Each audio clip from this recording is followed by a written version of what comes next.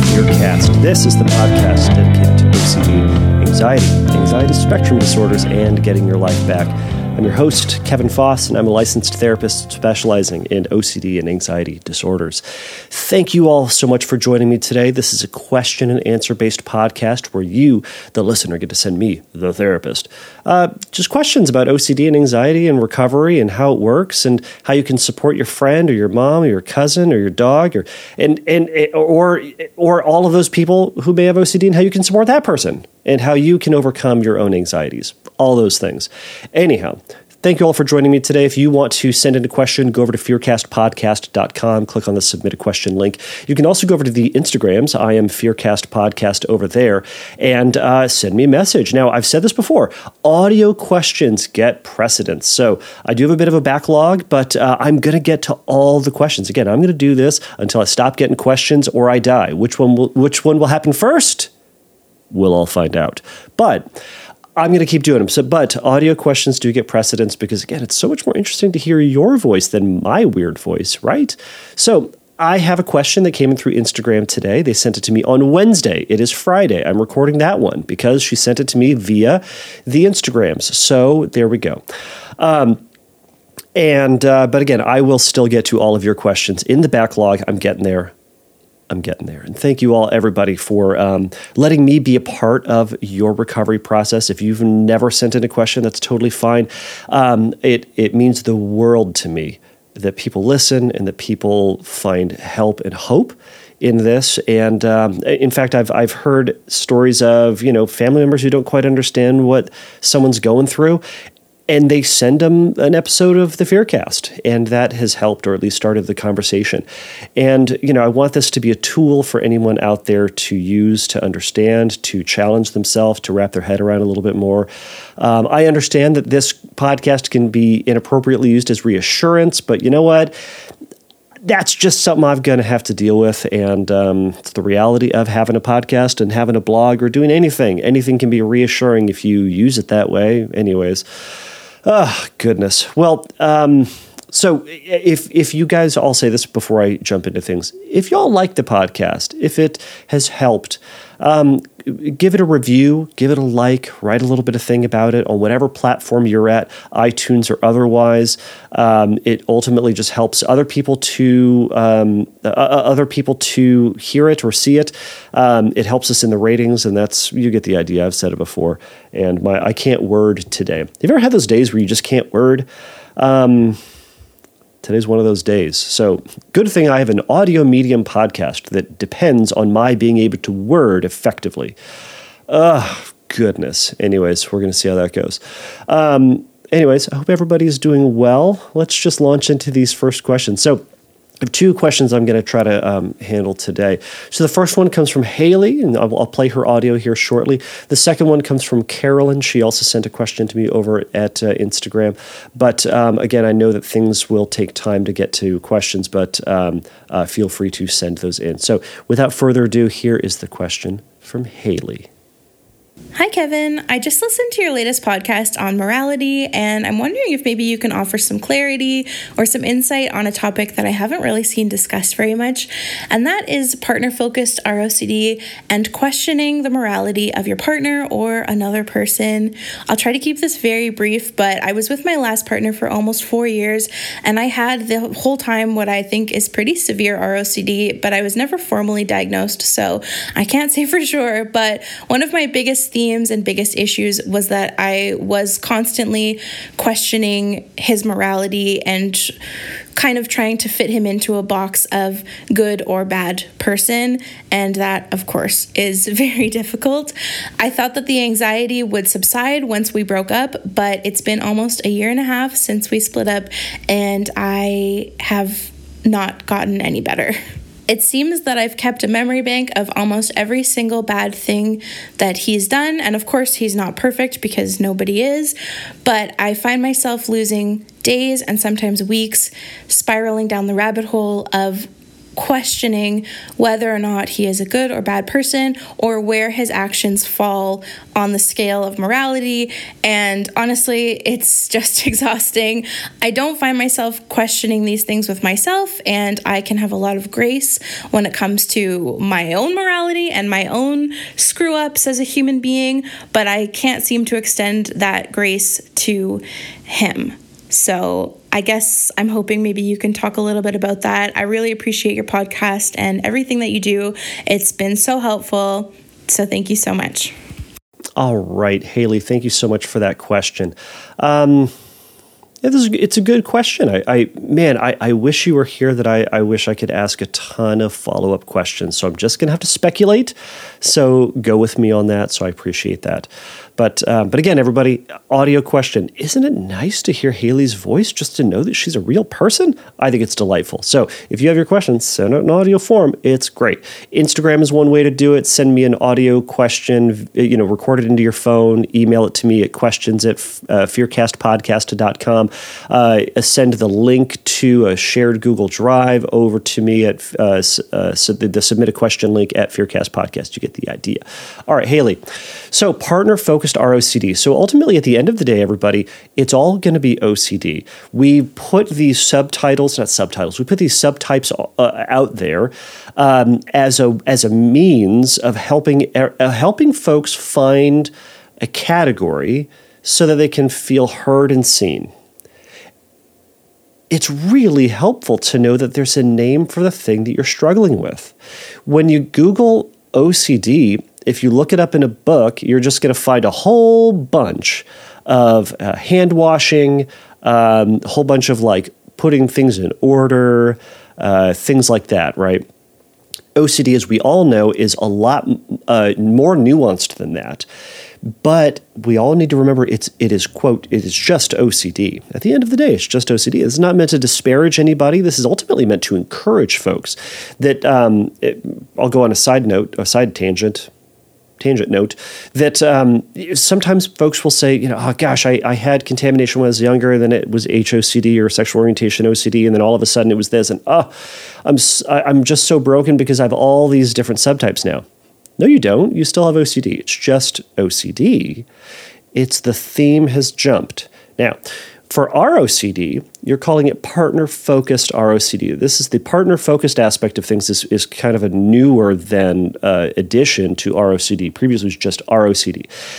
There was the initial belief out there for ROCD, and it may still be floating around, that ROCD can only be about oneself and their feelings towards somebody else. I firmly disagree with that, because in my experience working with folks with ROCD, there can be a rumination and obsession about the other person and what they are about, and whether or not they love you, or whether they love you right, or if they are the right person for you, not just if you're the right person for them. So there was a talk at the most recent conference, which I think is spot on. It extends ROCD, the boundaries of ROCD, beyond just oneself. And it extends it beyond that of just romantic relationships. It extends it to any relationship one can have. ROCD about, how you feel about your relationship with your dog. Are you two getting along just fine? Is that the dog for you? Do you love your dog enough? Does your dog love you enough, right? It can extend out to, and I think this is a fair way to view religious scrupulosity, is it can be kind of ROCD about your relationship with God, right?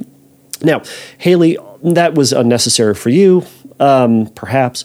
Ultimately, just remembering that what this is OCD. It is an obsession, a unwanted thought, feeling, image, sensation, or urge, and this feared story your brain's telling you about something that makes you feel a certain way, usually bad. But usually it's anxiety. I still think OCD is an anxiety disorder, even though it's no longer categorized under an anxiety disorder in the DSM.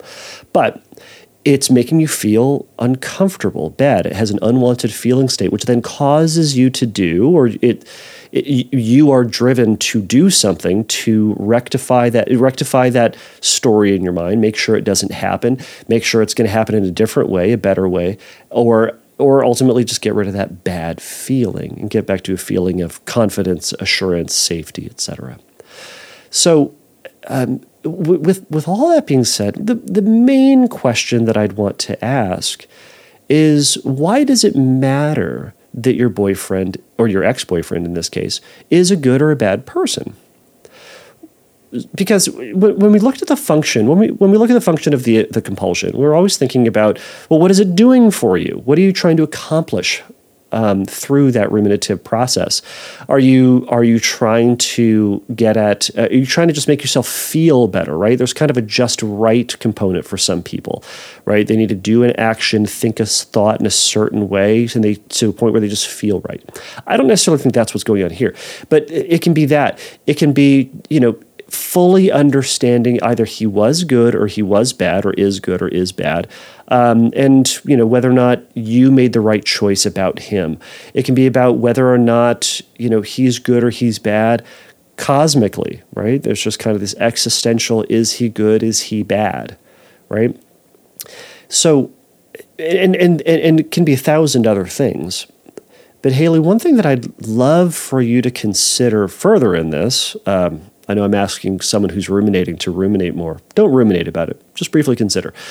And you can think about this with a therapist. If you're not working with a therapist already, please work with a therapist on this. But there's something called the downward arrow approach, where it's trying to get at what is the problem with this, right? So, or what is the core fear? I think there can be numerous core fears. Now, that can be debated, and that's fine. But some people will say it's just a central fear. For you, it's okay. I'm willing to bet that you're not necessarily ruminating about whether or not he's a good person. I think if he was a good person, you'd go, okay, good. I mean, maybe it's if he was a good person, I should have stayed with him. It could be that, right? Maybe you made a decision, and then therefore, if you broke up with him and he was a good person and you could have been in a good relationship, well, maybe you missed out on something good. So if that were true, maybe now you're going to be missing out on that, and then you're going to have to live with not being with that guy for the rest of your life. Now, that could be something, right? Now, let's say it was, oh gosh, what if he was a bad person? Let's say he was. Then what? Gosh, maybe if he was bad, then maybe I make bad choices. Maybe my picker's broken. Okay? If that were true, then what? Well, if my picker's off, gosh, maybe I pick bad people, and maybe I pick bad people. Okay, what would be so bad if you pick bad people? Well, then I'm destined to pick a bad guy. I pick bad people, and I'm probably going to be stuck with a bad person forever. And wouldn't that be awful? So you can see how following through on this downward arrow approach can help you get to what that core fear is, and ultimately, again, what the purpose of that rumination is ultimately about. Now, that's something to work on with a therapist, or if you've kind of done that process, great, because that's going to help decide how you start to challenge this, and what sort of exposures you might be needing to do, right? If it's that your picker's off, scripting might be a great idea. That you're just going to be, your life is going to be ruined because you constantly pick bad guys, right? You're never going to be happy. Maybe it's going to be you're never going to be happy again because he was a good one, right? You talked about how you extend grace, and I think ultimately it's going to come down to you choosing to resist and sidestep this process of ruminating. You said you can extend grace to yourself for your own screw-ups, but not to him. I think within that, it's how do you then do that intentionally? One way that we do that is by acknowledging he's a whole person, he's got good and bad parts to him, and then resisting further scrutiny. Now, the resisting further scrutiny is, if we could figure out exactly how to stop the rumination, you would have done it, and we would all be millionaires because we're going to figure out how to do that and patent it, and you get the idea. It's hard to figure out how to sidestep it. One thing to do is to catch yourself in that process and point it out to yourself. You're scrutinizing again. You're ruminating again. Once you acknowledge that you're doing it, you can say, I don't know, and I may never know. And then let go of the search. Now, in letting go of the search, I think it's important to let yourself get reinvested in something else that you care about. Sometimes we ruminate while you're driving, or you might be ruminating while you're at work, or ruminating while you're in class, okay? And it's distracting you from the thing that you're doing. Gently acknowledge that you're back in that rumination and that you don't need to be there, that you're choosing to extend grace. You're choosing to let him be. Schrodinger's ex-boyfriend, right? He's both good and bad, right? He's in that weird place, right? The place that all of us are in. But you're going to let him be in that place, and you're going to instead let him be there. And then whatever that feared story might be, that may be true because you didn't get to the bottom of it. You let it be true. And then you're going to shift and redirect towards the next thing, whatever it might be. And accepting that feared outcome may become true, may be true about you, for you. So that would be the main thing that I would suggest in the course of doing this. I hope this has been helpful. I know it's kind of it feels like I'm missing something. And maybe that's how you're feeling, perhaps. But I think going through that downward arrow approach with yourself, and there are a lot of books out there and exercises that'll help you do downward arrow. Just Google it. Do CBT or CBT OCD downward arrow. I bet there's going to be an exercise out there that you can do that will help you to find that. I know that at least previously, Michael Greenberg had his downward arrow approach on his website, and maybe you can download that and kind of follow your way through that. It's kind of based on if you had the obsession and you chose not to give into the compulsion, what is the emotional state or what is the truth that you would have to live with? And I might be getting that slightly wrong.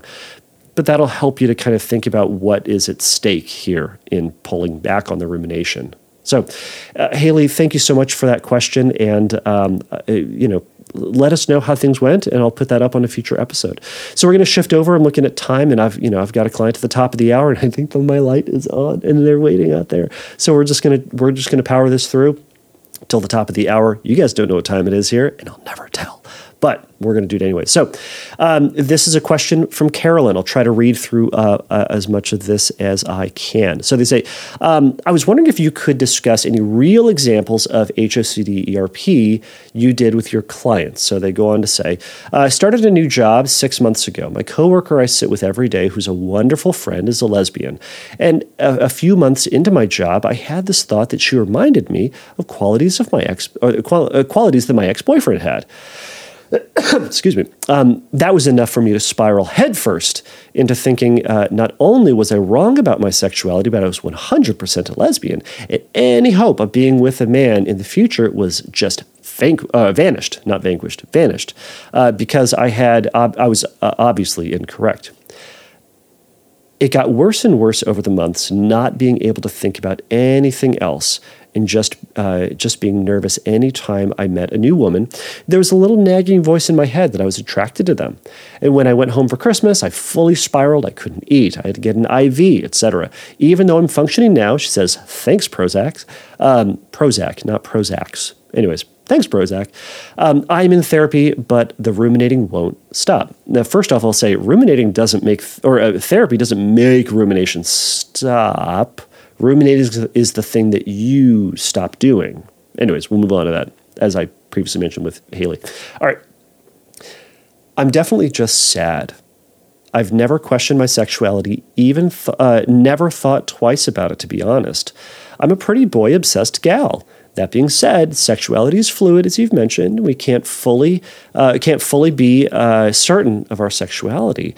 The thoughts bring so much dread, though. Any insight you have, I'd appreciate it. Thank you. Your podcast has been a great help. Various other very kind things. Then she says, I'd also be interested to hear your thoughts about dating during something like this. Men, in my case. I was dating before the spiral, and it did take my mind off this while I was out. I'm interested in your thoughts. Carolyn, thank you so much for this question. So first off, Carolyn, continue to date. That's what you want to do. Date. And you said you want to date men. Awesome. Go find a dude. Date that dude. A good dude. Find a good dude. Vet them. The dating thing. Do it. There is 0%. Or there's zero reason why you should stop dating men. The the gender to whom you are attracted because of this obsession. No reason. I hear this a lot. They say, I don't want to date until I figure this sexuality thing out. I don't want to date until I figure out my OCD because it's unfair to the other person. I don't want to date someone because it makes me feel like I'm using that other person as an exposure. If all these, I'm going to say this in the nicest way, and it's not the thing that I would say to my client in session, these are BS justifications of avoidance, and it's only going to make things worse. I want you to keep dating. Now, people's individual situations may be different. If your therapist, for a very good reason, has specified exactly why they want you to resist and hold off and put a moratorium on dating for a specific reason, do what they said, not the random person talking to you through your car speakers. That's me. Do what they said. They're your therapist. They know you more than I do. Anyways, to the other people, keep dating. And when that thought comes up, oh man, I'm using this person as a CBT exercise. Fine. Then I'm using this person. Ugh, aren't I a bad person for using this person? I'm using them. Ooh, right? That feeling. I know I'm saying it's very silly. It feels terrible. Feels terrible.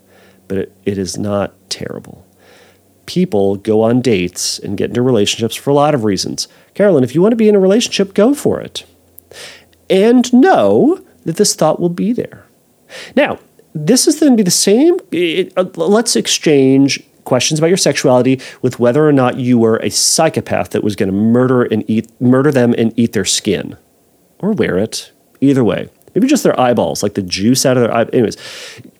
You might say, oh my gosh, how terrible would I be? How should I date while having thoughts of murdering them and eating the juice out of their eyeballs? Simple. You go out on a date and you try to be the best, kindest, nicest, most accurate person about who you are with that person on that date. Dating, right? I mean, everyone on that first couple dates, they're meeting their representative, right? We're not our true self on dating, right? We're our best foot forward sort of person. It's only until 20 years into marriage that we're, terrible, or a couple dates in, whatever it is for you. Point is, we still try to be the best people that we can on that date. Carolyn, I want you to continue dating and challenging yourself. And when that thought pops up about your sexuality and, oh my gosh, maybe you're wrong and maybe you just don't know this thing about yourself. Yeah. Maybe one day, maybe you're wrong about your sexuality. Maybe you don't fully know yourself. Maybe you are deep down truly a lesbian and you've been lying to yourself and this dude the whole time. Maybe. But you're going to go on that date anyways. And you're going to sit with that feeling, but you are not going to spend any amount of time ruminating about your sexuality and whether it's right or it's wrong, or whether you are or are not X, Y, or Z. You just keep going. That's what I think about dating. All right, to the rest of this. So I'm hearing it. A lot of times with HSCD, the core fear is, what if I just don't fully know myself, right? What if I'm wrong? Right? And it can extend further to, well, what else is wrong? And one of the realities about being human, about being people, is we do kind of discover new interests, new things about ourselves, right? Oh, I didn't know I was really into docudramas. Oh, I didn't really know that I loved, eggplant, right? We try these different things, and we discover these things.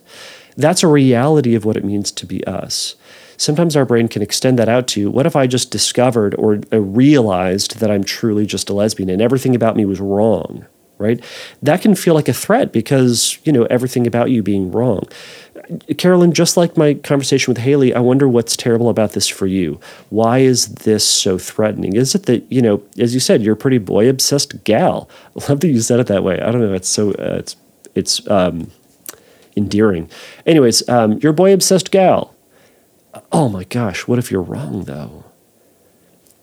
And it's that feeling to sit with. So as you're on these dates and as you're noticing that feeling, I wonder if you can make space for that feeling and the uncertainty. That feeling about being wrong, what's that like? not as a way to get rid of it, but to be curious about the feeling of being wrong, or the feeling of, and maybe just be like, it feels like you're in the wrong skin. It feels like you're in the wrong reality. It feels like you're in Bizarro world where up is down, left is right sort of thing, right? What is that like? Almost go into that moment as, all right, I'm not going to figure this out. We'll just go, yep, I guess it's right. I wonder if I could go through this world and go through these moments like an alien from a different planet, being this different person, right? As a way of being curious and permissive of the feeling of doubt and uncertainty as you move through it. That feeling that you have of uncertainty will always go away. As evidenced by, you already said, when you're out on a date, you're not thinking about this stuff. It shows up afterwards, right?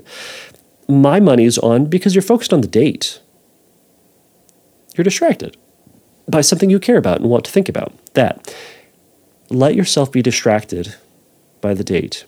When your brain goes to your sexuality, remind yourself, hey, remember that reality that I have OCD, which is a pattern of unwanted, intrusive thoughts, feelings, images, sensations, or urges that make me feel really bad and make me feel anxious, which causes me to give into compulsive behaviors or thought routines or rituals or avoidances to try to undo that? Yeah, I do that thing. This is my thing. All right, maybe I'm wrong. And I'm going to keep on going. So that's what I would encourage you to sit with for now. Now, of course, there's a bazillion other exercises that you can do.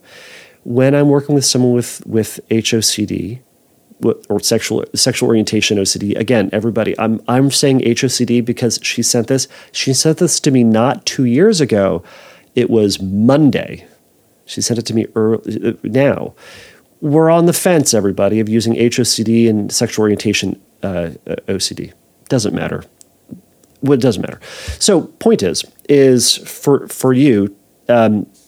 I've certainly worked with folks where we've talked about watching the movie, but I'm a cheerleader, right? That's a quote great movie from what I remember 20 years ago about someone quote discovering that they were a lesbian.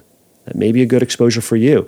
I've had people write a ton of scripts about being wrong, about being true to who it is that they are. A great thing that you can do, honestly, at the core of it, what you should do is continue to be a friend with your lesbian coworker. And by the way, she's a lot more than your lesbian coworker. She is a friend. She is interested in her work. She has friends. She has a fuller life than just her sexuality, right? People are more than their sexuality. You are more than your sexuality. But your OCD latches onto it and says, no, sexuality is the only thing about it. She may be a lesbian and a murderer. You don't know that. But if you learned that she was a murderer, how much would you care that she was a lesbian? You'd probably be more concerned about that whole murder thing, right? People are diverse in their interests and characters. Some people are interested in murder. I don't know why I'm on murder today. You get the idea. This is the OCD talk, right? It's fun. All right. Be friends with her. And when that thought comes up, let it be there. Don't answer it. Say, maybe I am. Yep, but I'm going to keep talking to her and go on dates later tonight. So, scripting is going to be helpful. Watching those movies is going to be really helpful. Most importantly, catching yourself when you're in the ruminative process and shifting. You said the rumination won't stop. You mean the intrusive thought won't stop? Well, it does stop. Let's be real. It does stop. The rumination is the thing that you do, right? As per Michael Greenberg, it shifts. It goes from something popping into your awareness.